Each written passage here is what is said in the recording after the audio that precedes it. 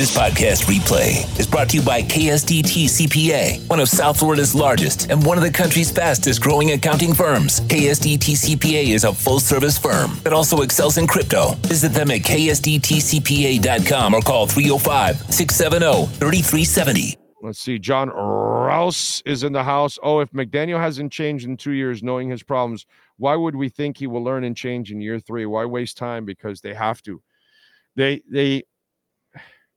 John, you have to use common sense here, my brother. Okay? The front office, this is bad for them. They failed with flow. They do an excellent job with personnel.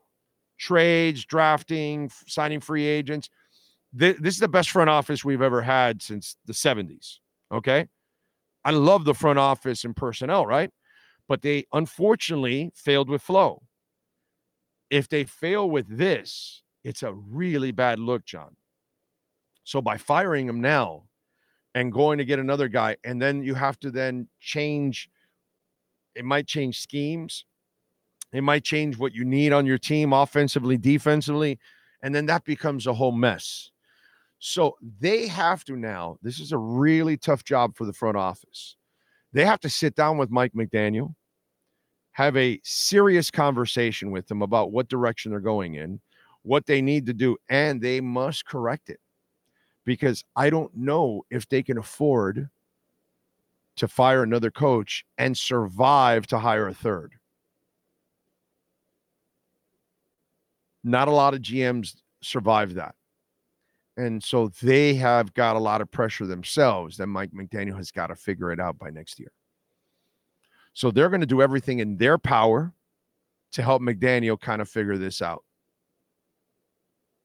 They can't do it. They're stuck. They're stuck in a rock and a hard place. The flow thing set them back big time. So now they cannot afford to set themselves back again. So they need to stay on the continuity track, and then they need to correct it. And they have no choice, my friend. They have to stay in this where they're at right now. Because common sense tells you they may not survive to be able to hire a third coach, even if they're great with personnel. So that's kind of where we're at. So the talk of change has always been ridiculous. That's never going to happen.